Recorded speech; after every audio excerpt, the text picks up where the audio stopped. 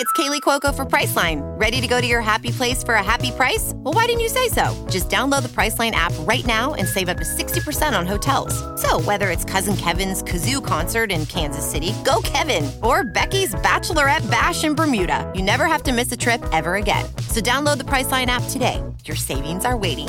Go to your happy place for a happy price.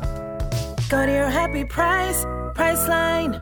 I am not Rod Serling, but I am a celebrity impersonator, and you are about to enter a dimension, not of Kardashians or reality TV, but of nostalgia, of television programs and motion pictures that have transcended the passage of time. That's the signpost up ahead. Your next stop, Classic TV and Film Podcast. I'm Ed Gross, and you're listening to TV Retrovision, the podcast where we celebrate all our yesterdays, today and tomorrow. In the second and concluding part of our conversation with Robert Crane, we continue our discussion of the life and tragic murder of his dad, Bob Crane, star of 60s sitcom Hogan's Heroes.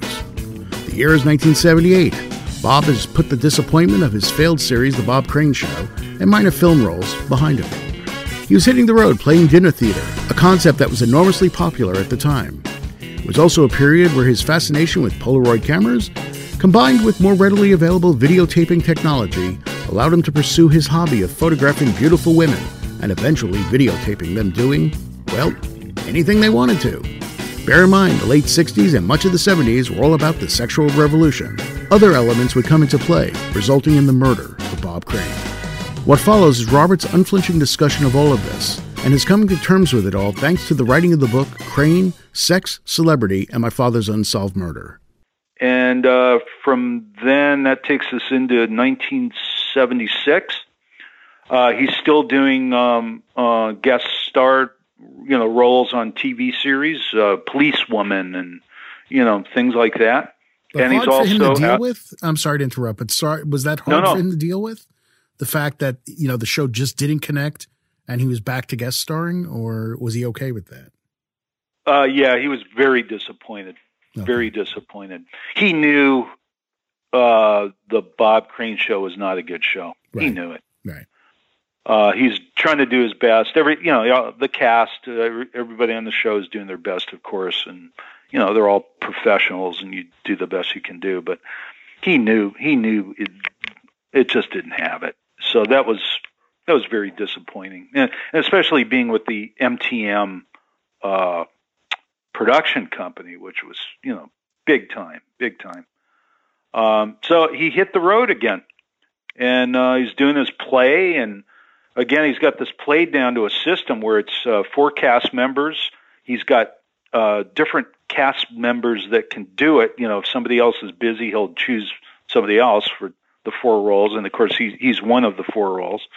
And they hit the road, and he's got to make money and support a second family at this point. He married Patty, who was Klink's second secretary. There was a secretary on season 1, and then beginning on season 2, Patty came in and played Klink's secretary, and that's how they met. So he had to work. Jump ahead, then we go to 1978, and he's on the road in Scottsdale, Arizona, just outside of Phoenix, and doing a play for a month, and that's where he was murdered. I don't know how much detail you want to go into on this, because people listening may not be aware of the situation. Sort of the road to that murder. I mean, it revealed to at least the general public, a whole other side to your dad. Yes. And again, I'm not sure what you're comfortable talking about here. I'm totally comfortable, Ed. Go. Well, okay then. So what was sort of, give us a sense of the road. Like there was this other side to Bob Crane that people didn't know, basically.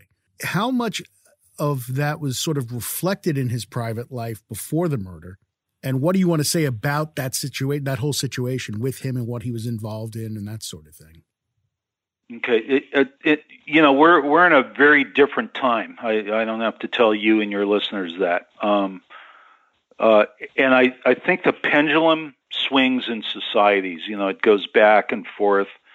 And we're in a time now where women should be noticed. They should not be putting up with a lot of things that males did in the past. So that is the foundation. I understand that, and I agree with it. This was back in it started in the 60s and 70s for my dad. There were a number of things going on. He became a TV star. He met a lot of attractive women. He loved women, even though he was married twice. Probably should not have been married.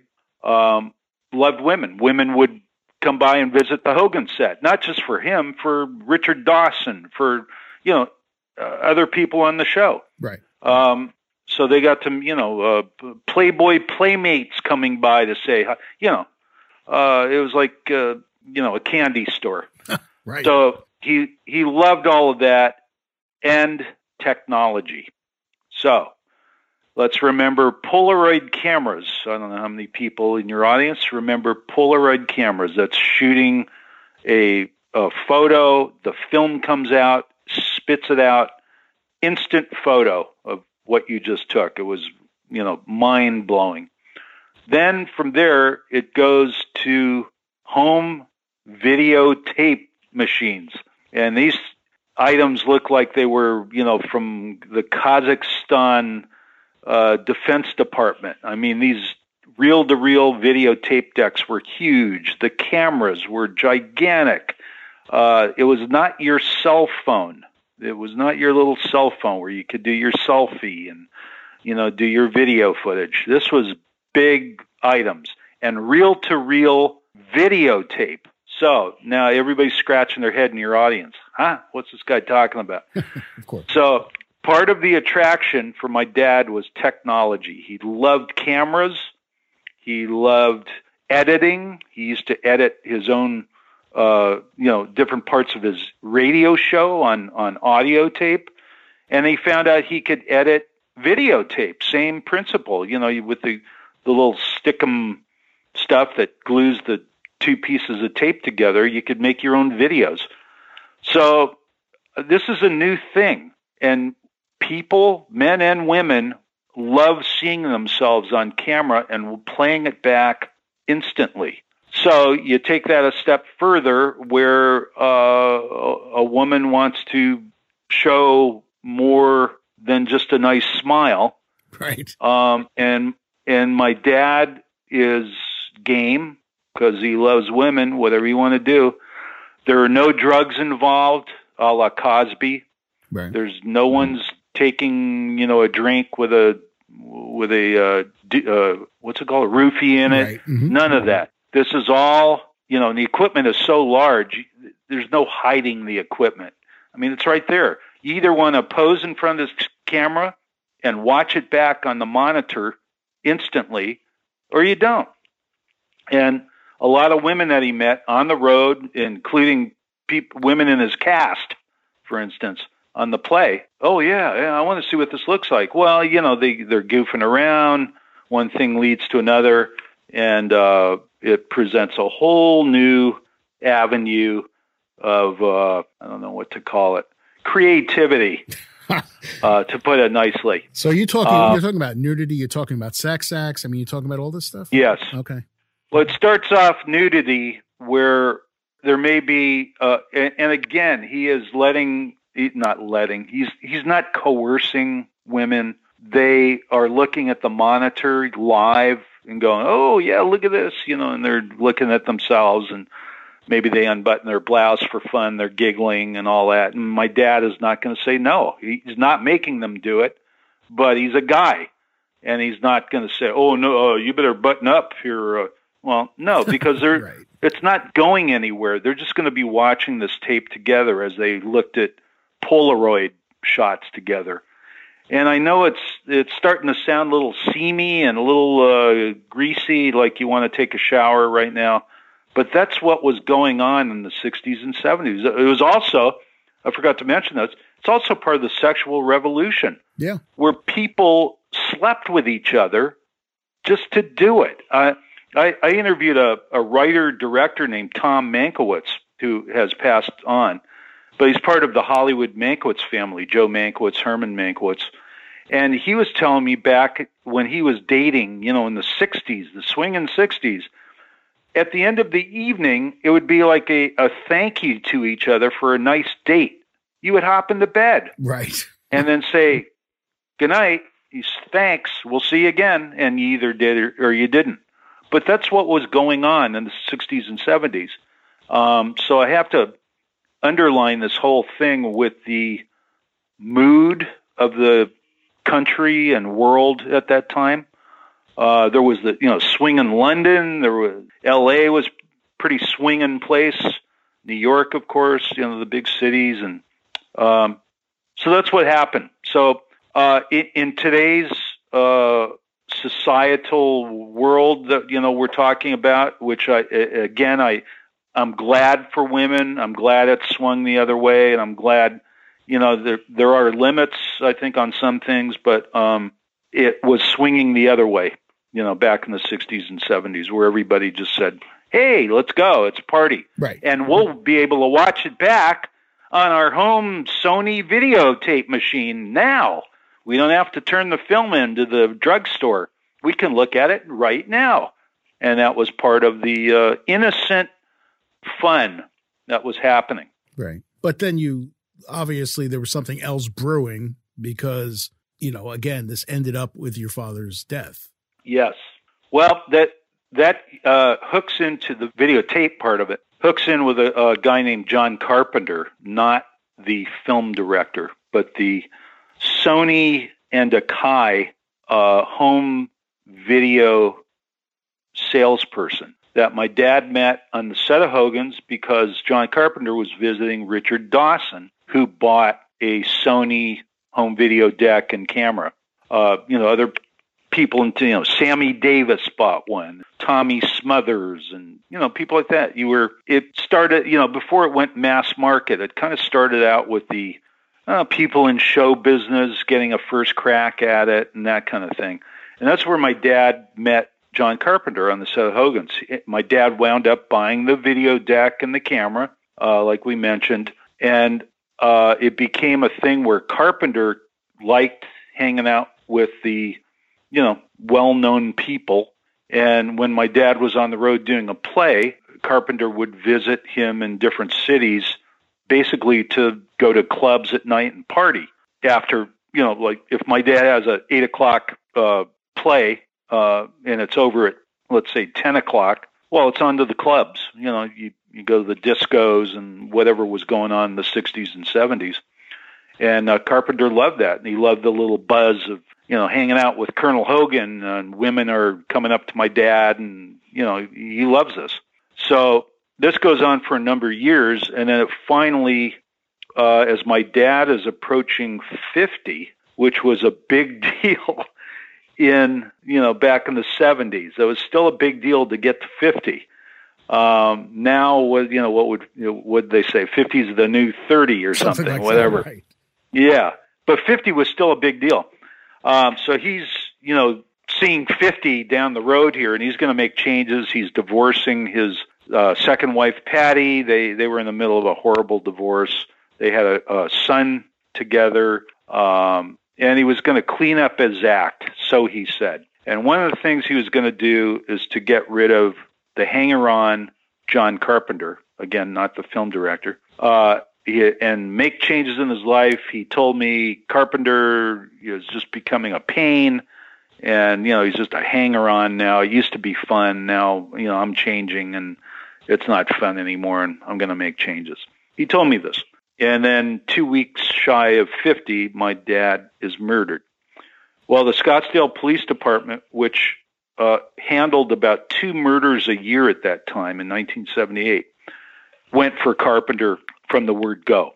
Carpenter had means, opportunity. He was in Scottsdale at the time visiting my dad. They apparently had a big blowout one night at a club argument when there were eyewitnesses. And then that night, they think around 2 or 3 o'clock in the morning, my dad was bludgeoned to death, hit twice in the head while he was sleeping. No break-in. He was in an apartment, by the way, that the dinner theater had an apartment for the so-called star of each production. Not a hotel, but an apartment. No break-in, no, nothing was damaged, no fight. They could tell my dad was in bed asleep when he was hit. And a couple of things went missing based on photos and tapes of the apartment, because my dad had all the equipment with him. He had Nikon cameras, he had Polaroids, he had videotape equipment. That's how he traveled. What was missing was one of the tripods that held one of the cameras, and a book, a little notebook of Polaroids of women that my dad had shot over the years. Those are the two items that are missing. And they found electrical cord tied around my dad's neck as the kind of the coup de grace, after he was hit twice. So who would think of, a tripod for a camera? Who would think of electric cord from one of the videotape decks or cameras? I forget which now. Well, John Carpenter, friendly videotape machine salesperson. Right. So they went for him the police went to him from the day one. Unfortunately, there was just not enough. This is pre-DNA testing. They went through 3 district attorneys in Maricopa County, Phoenix. And finally, on the 3rd district attorney, now we're coming up on 16 years. The 3rd one said, yeah, we either get him now or it's never going to happen. So the murders in 1978, the trial of John Carpenter is in 1994. So evidence has been lost. Again, there's DNA testing in 94, but it's too late on some of the items. Some of the blood items, samples have dried up. They've been mishandled. They've been lost. So the prosecution did the best they could with the trial, and I was there one time on the stand, just offering what I told you, Ed, about my dad saying he's going to make changes, and Carpenter's a pain in the butt, and I'm going to lose this guy and move on with my life. That's really the only thing I could add. And trial went on, I believe, 4 to 6 weeks. Different people were called. Again, some of the women that they met at clubs were called. The people from the dinner theater. Patty, his wife of record, because there was never a divorce. She was called. I was called. We all appeared on the stand. And I remember my one day on the stand, I looked over at the jury, who would not look at me, and I was looking at each face, and I thought, nah, this thing is a loser. It's a loser. Their prosecution's done the best they could with what they have, but they just didn't have enough. Didn't have enough, beyond a doubt. They couldn't seal it. So Carpenter was a free man. Yeah. Finally, for him, after 16 years of being in the news and off and on and that kind of thing, and then he wound up dying 4 years later, anyway, of a heart attack at 70. But that's the long, sordid story. Did my dad deserve this? Absolutely not. He did not hurt people. Again, with the whole issue with women, it was all consensual, nothing hidden, no drugs, none of that. Right. It was a bit more innocent for its day. Again, back to the free-loving 60s and 70s. Times were very different, absolutely. They were. Yep. They were. So, no, he didn't deserve this.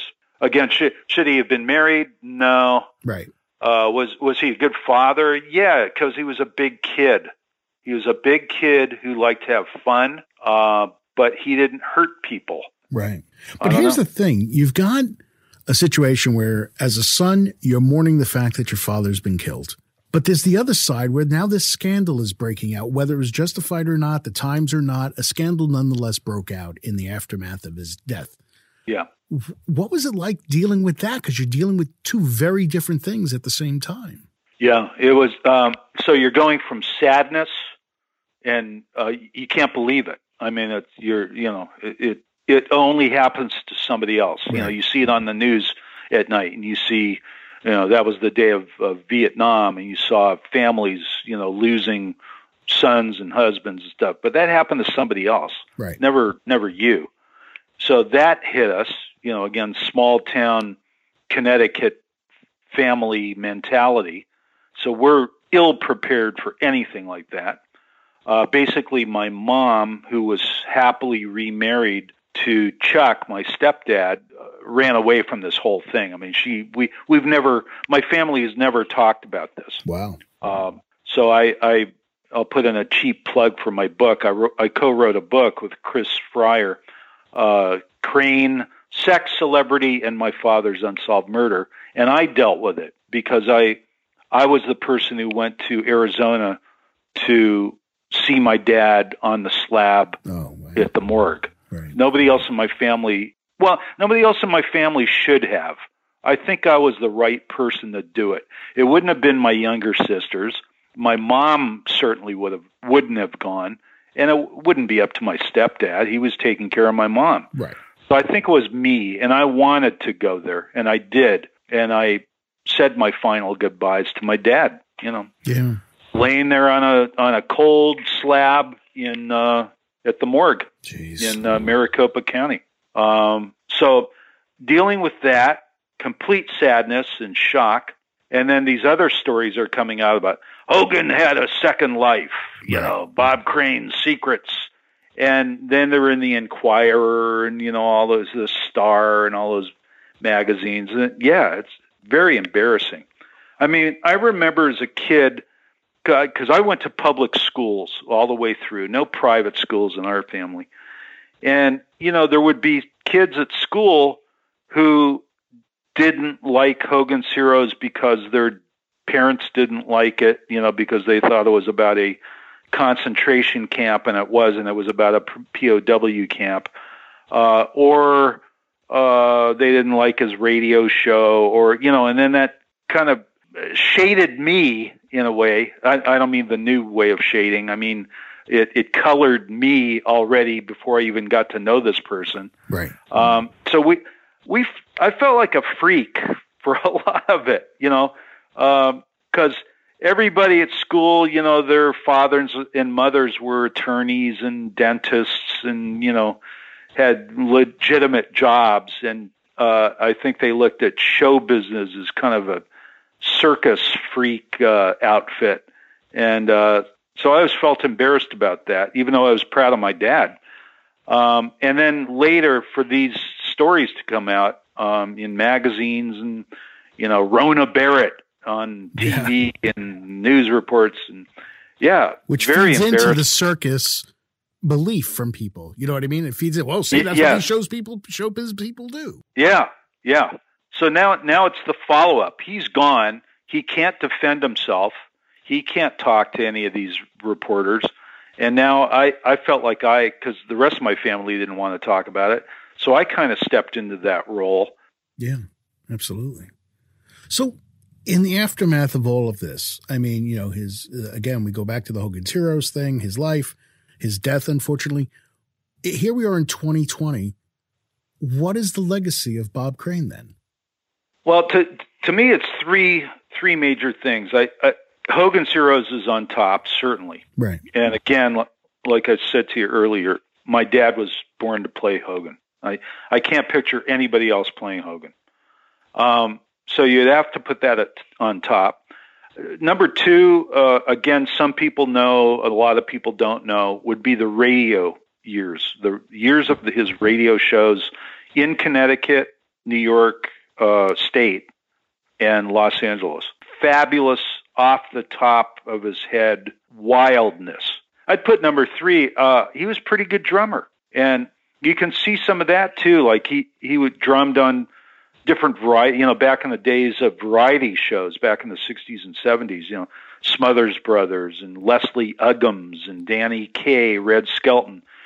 He would drum on some of those shows. So you can see that as well. And he loved jazz, and I think he was a pretty good drummer. So in my mind, those would be the three major creative events of his career.